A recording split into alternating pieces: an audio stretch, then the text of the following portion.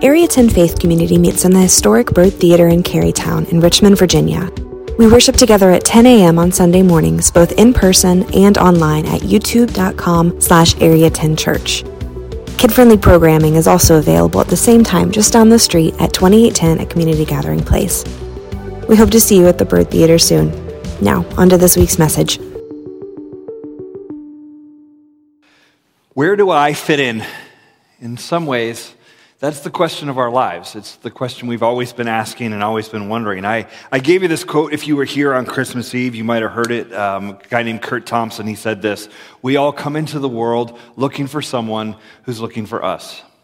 And as much as we like to believe that we are rugged individualists and we are, fighting for ourselves and pull ourselves up by our own bootstraps and all that kind of thing, the truth is all of us long to belong, and we long to belong to other people and have them belong to us.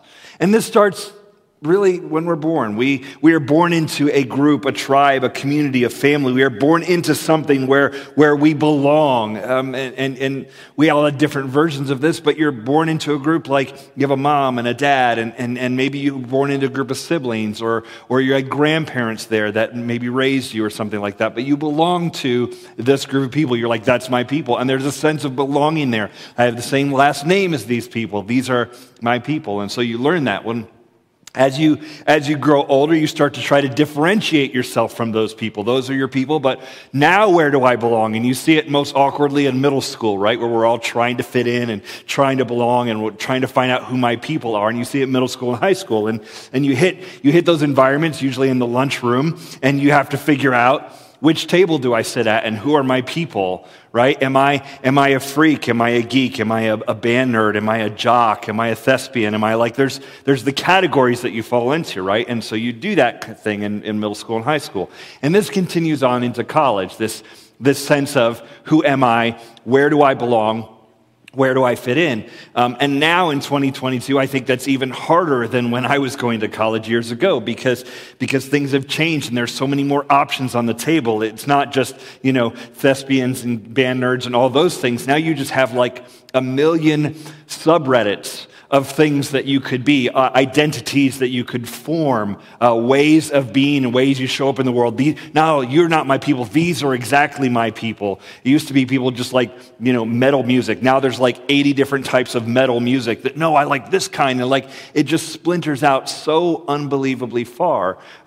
Today, students are faced with, as they hit high school, college, this whole spectrum of choosing things, even about gender. Choosing your gender was not an option just a couple years ago. Things have gotten infinitely more complicated with all the choices that we have in our culture. And so we hit adulthood, and we're still hoping to find our place, find where we fit in, find out where we belong post-college. And so we go into a professional field and we sort of belong with those people who do the job that we do, but then we look for other ways to differentiate. Am I a mom? Am I a dad? Am I a yoga mom? Am I a wine snob? Am I a vegan, a liberal, a vegetarian, a conservative? I'm into sports. I'm all of these things, and we get I'm a Christian, I'm an atheist, I'm an agnostic, and we have all of these different things that allow us to maybe fit in or feel like we fit in or feel like we have found our people. But with all those choices, I don't know, it just seems like it's getting harder and harder to actually fit. There are more options, but there's less sense of connection. Now, some of those options are sort of driven by market segmentation and advertising, right? Someone's trying to sell you something. So one way to sell you something is to make you believe that this thing really fits your unique personality and you really should have this thing. So we're told we are unique because emphasizing our common shared humanity and our commonalities doesn't necessarily help sell razors. But if I can tell you that you have this is the razor you need, and there's one in pink, so it's for you, like we segment out like that, so everyone feels like, oh, that's my people. This is where I belong, and it's crazy out there. And I wish the church was immune to this sort of splintering, this sort of division that's happening in culture, this market segmentation thing, but it's not.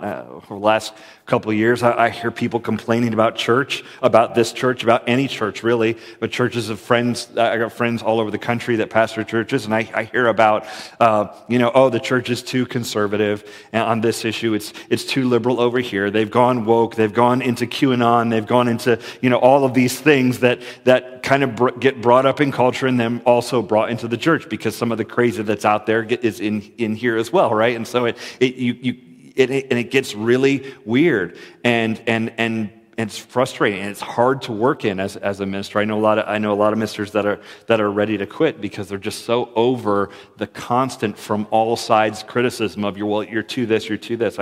I know people who wouldn't walk into a church because they think all churches are too Republican-y, and I know churches that a lot of people would not walk into because they're too Democrat-y and they're too woke or they're anti-woke, or it's crazy out there, the segmentation that's going on, even inside the church, and a lot of people are exhausted from all of it. Garrison Keillor used to tell this story, I heard it years ago, about a guy who was trapped on a desert island. And, on a desert island, what are your options? You either bloody up a volleyball and start talking to it, or what this guy did was he started building some structures to survive on this desert island. So he's on this island, and he builds himself a little shack to live in. He lives in that, and then he builds a couple other things, and eventually he gets rescued.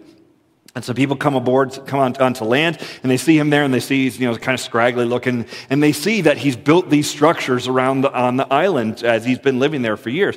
And they ask him, what did you build? What is this? And so they would point to a structure and say, what is that? And he says, oh, that's my bedroom. I sleep over there. Oh, what's this?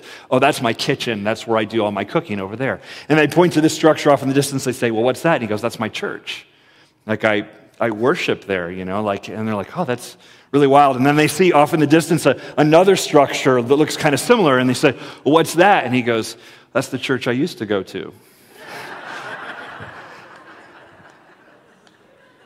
And there's something to this. There's something that we can't even get along with ourselves. There's this division and splintering going on, and it's weird. There's so much division, so little belonging, and any tribe or group that we try to join to belong gets splintered eventually. You join a group because you're a mom and you want to be with other moms, so you get in this online group for moms, and then it becomes all these political opinions, and you're like, I don't want that. I just wanted to be about a group for moms, and now I have to be this kind of mom to fit in here. I don't like that. And you join a group because you want to do gardening, and you're like, let's talk about gardening and gardening tips, and then the gardening groups become super political and starts going with every cause, and you're like, I just want to plant flowers. Do we have to do this here? And it gets very difficult to find a place to belong. And all of this leads to mental health challenges, a lot of anxiety, a lot of frustration, a lot of feeling like we don't fit and don't connect anymore. And part of all that is why I wanted to do this series, because I think we're all feeling it. We are feeling like it is crazy out there. And I'm looking for what are the things that can be an island of sanity in that sea of crazy. And so we've given you 3 things in this series. We've said for believers, for Christians living in all different periods of history and at all different times, there's been a few common things that Christians have been able to cling to keep their sanity. One is to read the scripture, understand it, read Jesus' words, let it get into your life. 2 is to pray, to have connection with God and to regularly, intentionally pray to Him and know Him. And then 3, the concept we talked about last week is dying to yourself, to lay down sin and ambition and some things and say, no, it's not about me, it's about serving God. These are all ways that Christians have kept their heads on straight when the world around them was losing their heads. And so finally, I want to give you this last idea to wrap up this series about how we can live in community. And to do this, I want to tell you a situation that happened with Jesus, and I want to kind of set the scene here. Jesus, when he first started his preaching and teaching, about 30 years old, he had been doing architecture, carpentry kind of work before that. And then he goes and becomes this preacher, teacher, rabbi, traveling around telling people about the kingdom of God. And he's doing this primarily in northern Israel and around the year 24, 25 AD. And he's in northern Israel around the Sea of Galilee. And it's a rural area, but there's some cities around that lake.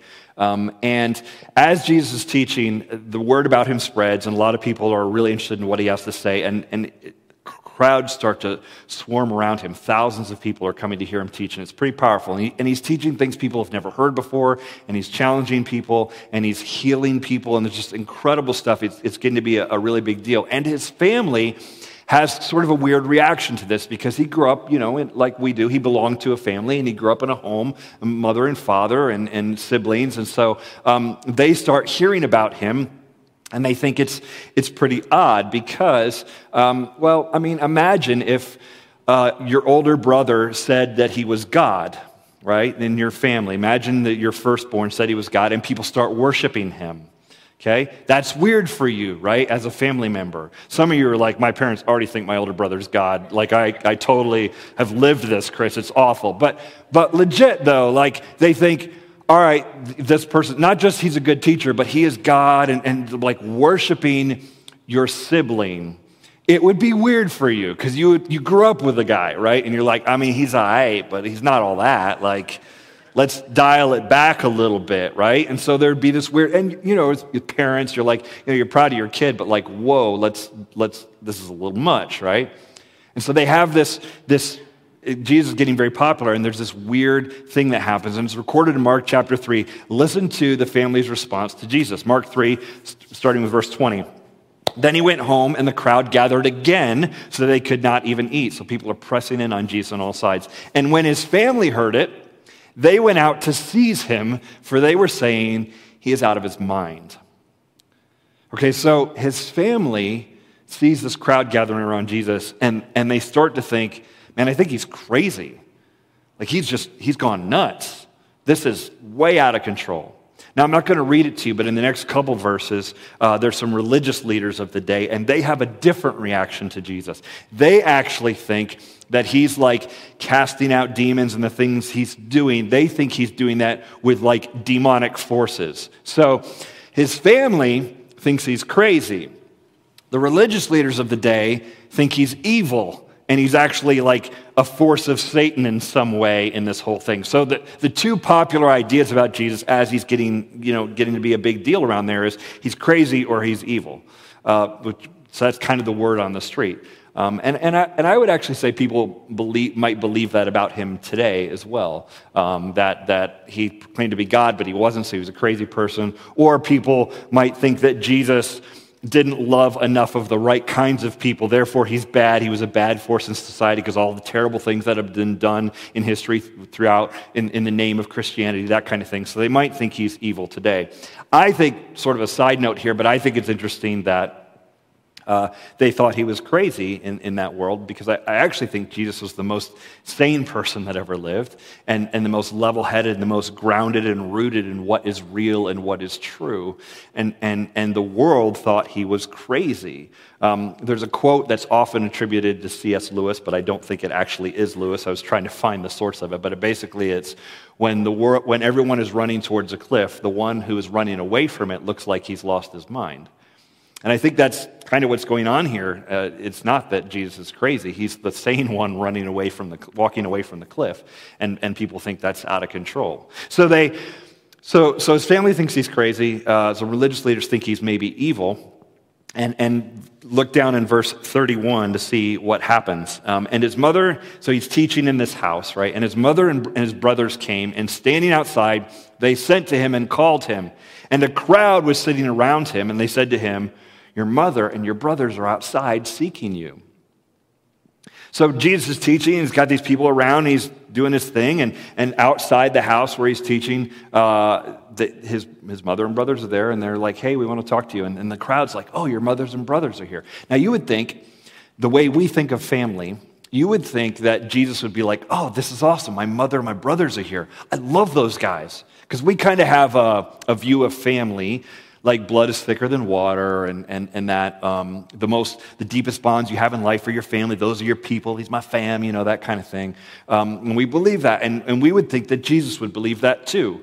That he would sort of say, oh, my mother and my brothers, this is so great. Send those guys in. I love those folks. Those are my people. But what does he say? And it was controversial when he said it, and it's pretty weird to us now too. Listen to what he said, verse 33. And he answered them, Who are my mother and my brothers?" And looking about at those who sat around him, he said, "Here are my mother and my brothers. For whoever does the will of God, he is my brother and my sister and mother." It's a radical idea. He basically says, if you want to know who the family, who's really family to me, it's the people who have the same heavenly Father. It's the people who will honor God and love him and serve him and follow him. Those are my people. That's my family.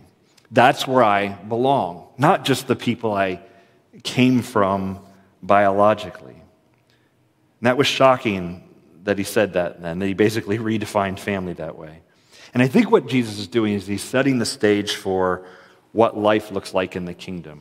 He later says that he will build his church. And the word church is a Greek word, ekklesia, and it means gathering. So when Jesus said, "I will build my church," he's not saying I'm going to construct a building. He's saying I'm going to form a community. And this community will be formed around the idea of God as Father and Jesus as his Son. And then we, as followers of Jesus, we are adopted into the family. We are in through adoption with Jesus as our sort of our older brother. And we join in that family of faith together.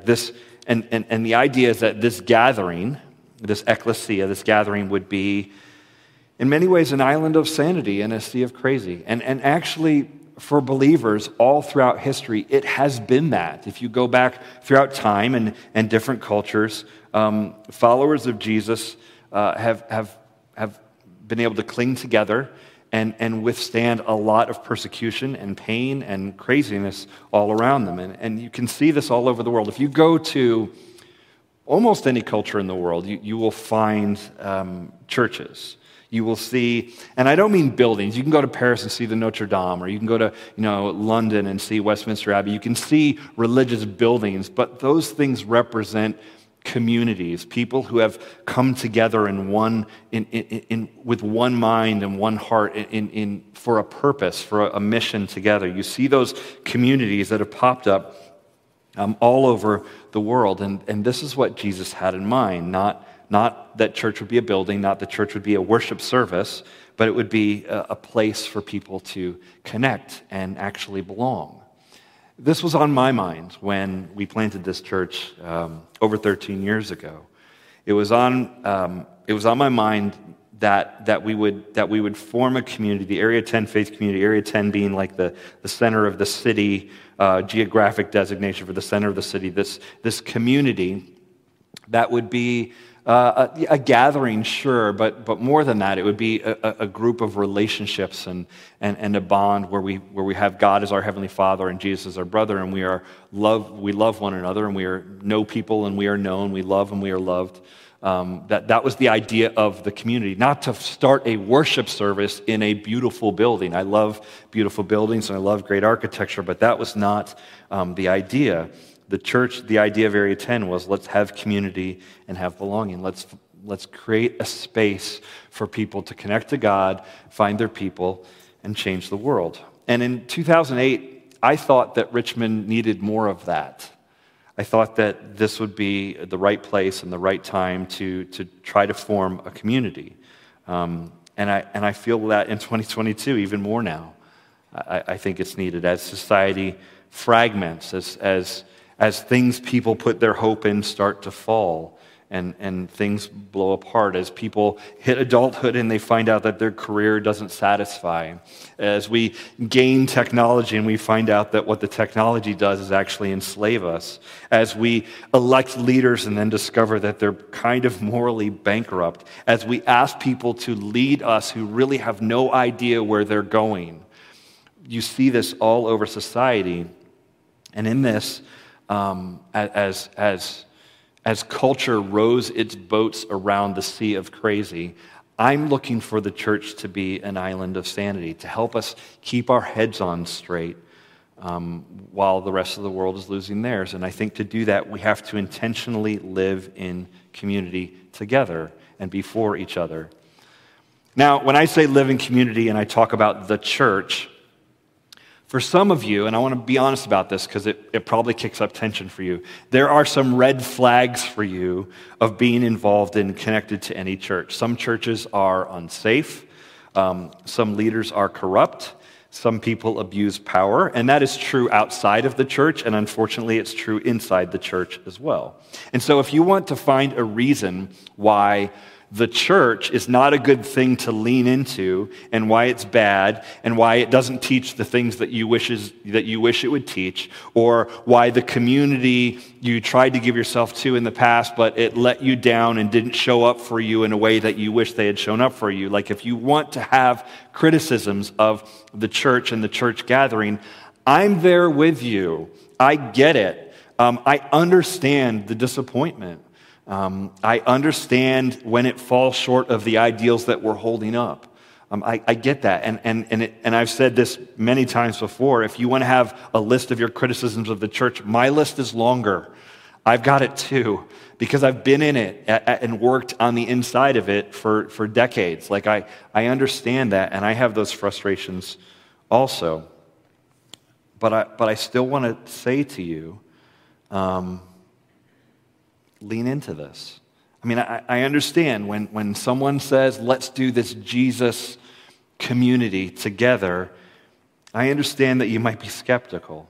And you could think it sounds very self-serving coming from a guy like me who leads a community like that. But I still am going to say, read the scripture, pray to God, die to yourself, and live in community. Those 4 practices historically always have, and they will continue to keep you and I rooted and grounded in the Lord. So let me give you a couple ideas, and then we're done. Number 1, choosing to live in community with other Christians is one of the most stabilizing things you can do in your life. I know you may not believe that. I know it may not always seem that way, but I'm completely convinced that is true. What we see in culture is an utter lack of stability. There's so much turnover and change, and nobody stays. Everybody goes, right? I've lived in Richmond 16 years, and I've lived here and been part of this church community for most of that time. And I have been here long enough to see a lot of people go. A lot of people leave. They go to live elsewhere. They move around. They're here, but then they're gone. You see that kind of constant turnover. And this goes on in our culture. For a lot of people, it's like you finished high school and you were in that place for a while, and then you left that place and you went off to college and you never came back to that place because I don't like that place and I want to try something else. And you move, and then work has you move. And we constantly are uprooting and trying to plant again and seek new adventure, seek new opportunity and new things. And so the result of that is we create architecturally, we sort of create disposable places that are meant to be used up like malls. Like we build them and then they're gone in 30 years. Like we create spaces that don't last. Because, and even if we create spaces that do last, we treat them all like they're not going to last because we're not going to last. We're not going to stay. We're not going to be stable. And so we don't invest in to make schools better or make neighborhoods better because we can't think beyond 10 years because we're always moving around. There's a lack of stability that shows up all over culture. And it damages places, and it damages relationships. And I actually think one of the most stabilizing things you can do is to just stick it out in a place with a people for a long, long time. And especially when you do that with people who share your faith and share your heart for the Lord and your vision and mission to love and serve the world. When you do that, it can stabilize you, because you've got people who are in this thing with you, and you're not just floating out there like a dinghy in a little boat in the sea of crazy. You're not out there by yourself, but there's a connection there that can be really powerful. I have a friend recently who he and his wife announced that they're going through a divorce. And shocked, I didn't know. I hadn't talked to him in quite a while. I didn't know. He doesn't live here. But he had been part of a church that I was pretty familiar with, and I'm friends with the minister of the church there. And he had been part of this church until COVID. So when COVID happened, he and his wife and their family just slowly drifted away from being involved in that church. And then, however many months it's been now later, they came out and said, hey, we're getting a divorce. And I was really sad for them. And one of my first thoughts was, man, I wish they had stayed connected to that church, because I think it could have really helped. Now, people are complicated. Relationships are complicated. And I'm not going to sit up here and say, you will never get a divorce if you're part of a church. A lot of you have life stories that would contradict that statement, right? You'd say, nope, that's not how that works. And I get that. I get that.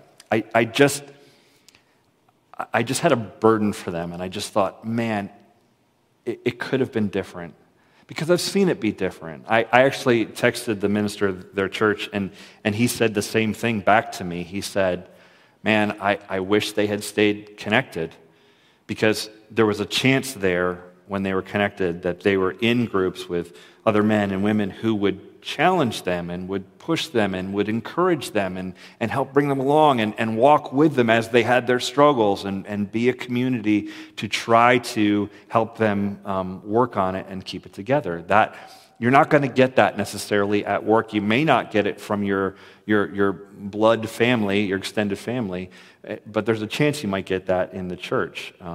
The disintegration or pulling away from some of those relationships leads to some instability and allows you to pull away from all sorts of relationships. And so I'm sad for them, but I really believe that the community around us helps us weather the storm that's in us, that's between us, that's around us. I think that the community of faith can help us weather that. So number one, we choose to live in community because it's one of the most stabilizing things you can do with your life. Number two, I want to say this about this community in particular. Number two, you belong here.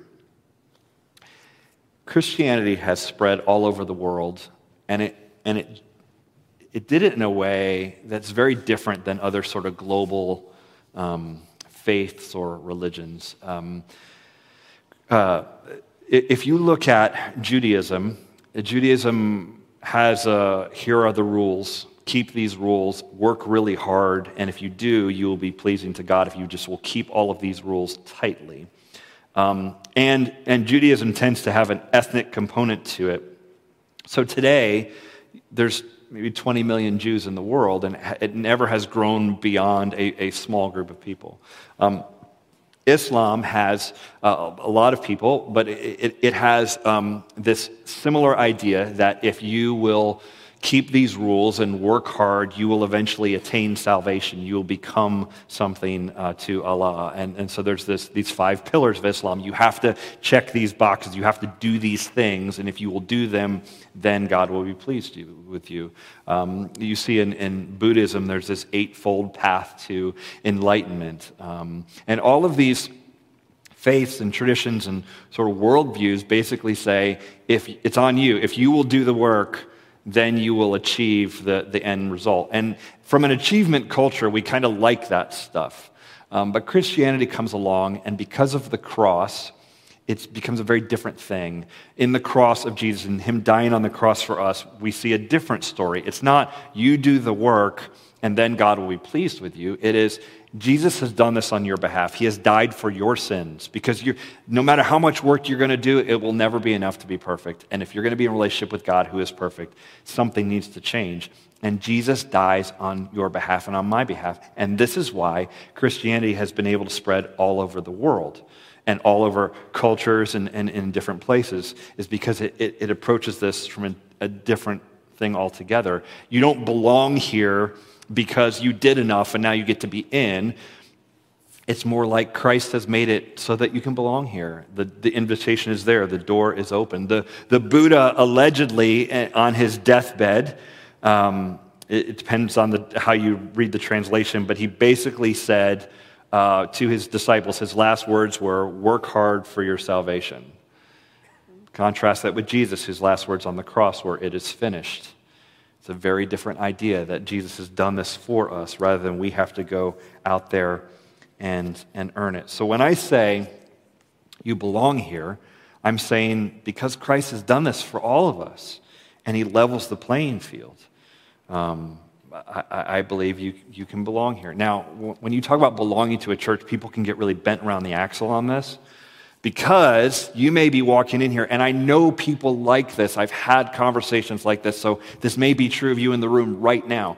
People walk into a church building, this one, many others, they walk into church and they go, I don't fit here because, and then they have their list. I don't fit here because I believe this, because I'm more liberal than this crowd. I'm more conservative than this crowd. I'm more this political view. I am pro this and anti that. Like, they have this list of all the reasons why belonging would be super complicated in church and why they don't really fit, and why there may be a group of people who believe and think a certain way that can all fit together, but I'm so far on the outside of this, I can't fit in and I can't belong. And I get that, man. I understand. And this stuff is not easy, to pull a community together around a common core and mission and heart. And yes, even some doctrine and teaching and beliefs and those sort of things, to have any of those things and to unify around them. It is difficult, but I think it's worth it. And we've tried in the last 13 years as a church to teach this and to invite people to belong and to be part of this thing. And I don't know that we've gotten it right in 13 years.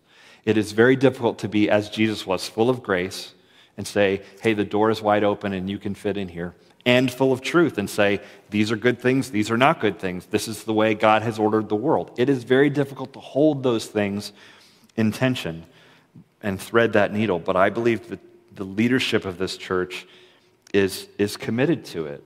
We're committed to continuing to try to create this space where you can belong, even if you don't check all the beliefs of all the things, like that. You can be here, and we can learn and grow together and try to follow Jesus.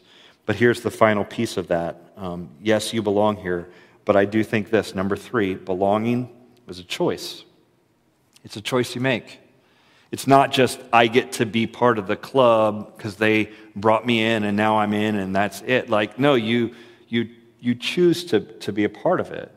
Jesus tells us that to be his disciples, he tells us to cling to him, to hold fast to him. Not that he's got us and he's never going to let us go. We like that kind of idea in Christianity, but he also teaches, no, you hold on to this. You stay with me. Abide, remain in me is what he says.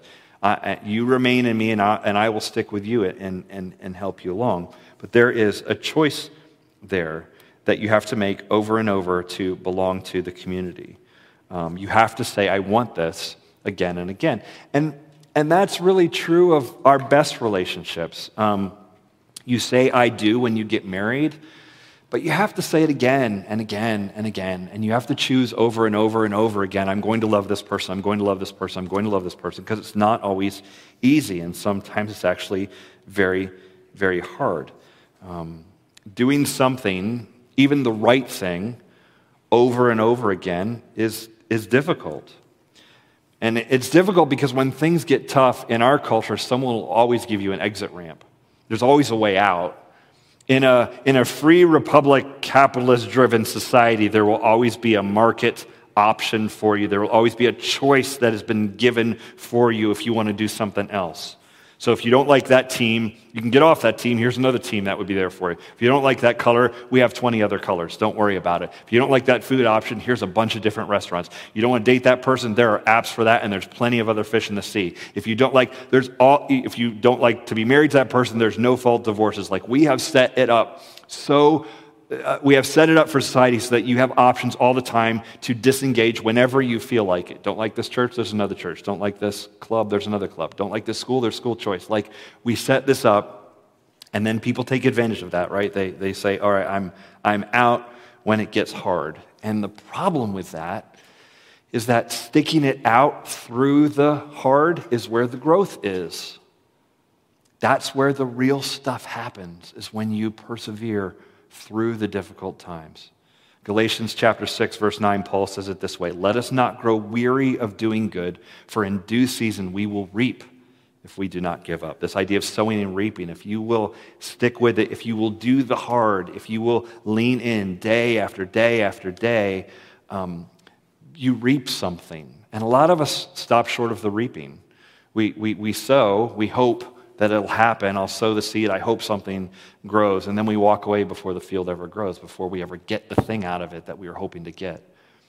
We have to persevere and stick with it and lean in even when it's hard. There is a blessing from choosing over and over, choosing to belong. And so I just want to say there are options and opportunities here for you. There are opportunities to belong, to connect, to fit in. We're launching a bunch of small groups right now. You can join a small group, get to know some folks, because it's hard to get to know people in a dark room like this, but in the community there are groups that are meeting throughout town. I'm doing a transformation group that starts next Monday night, so a week from tomorrow. You could join that, be part of that. There's other groups that are happening around town, and we'd love for you to lean in and choose again to belong and get to know people and let people get to know you. We're going to do something that we hadn't done before. We're going to do after church next Sunday. And every Sunday for the month of February, we're going to have like a coffee hour after church. So we're going to gather here, and then we're going to go over to 2810. We've got some people who are setting up some homemade stuff and some coffee. And no agenda there, except we just want to provide a space for people to get to know each other in the cold winter and to make connection and to lean in a little bit. So take advantage of these things when they come up. We're constantly putting things together, saying we want you to connect to God, find your people, and change the world, because I think the opportunities are there, but we're going to have to lean in, and all of these things will help us keep our heads and find that island of sanity in the sea of crazy. Let's pray. Lord Jesus, I thank you for the community that you envisioned, the kingdom here on earth, where we follow you, we know you, we have you as our Father. And God, it is tough. It has challenges, it has disagreements, but help us to keep love central and to love each other well and serve each other well as we try to live this thing out. Thank you, Lord. In Jesus' name we pray, amen.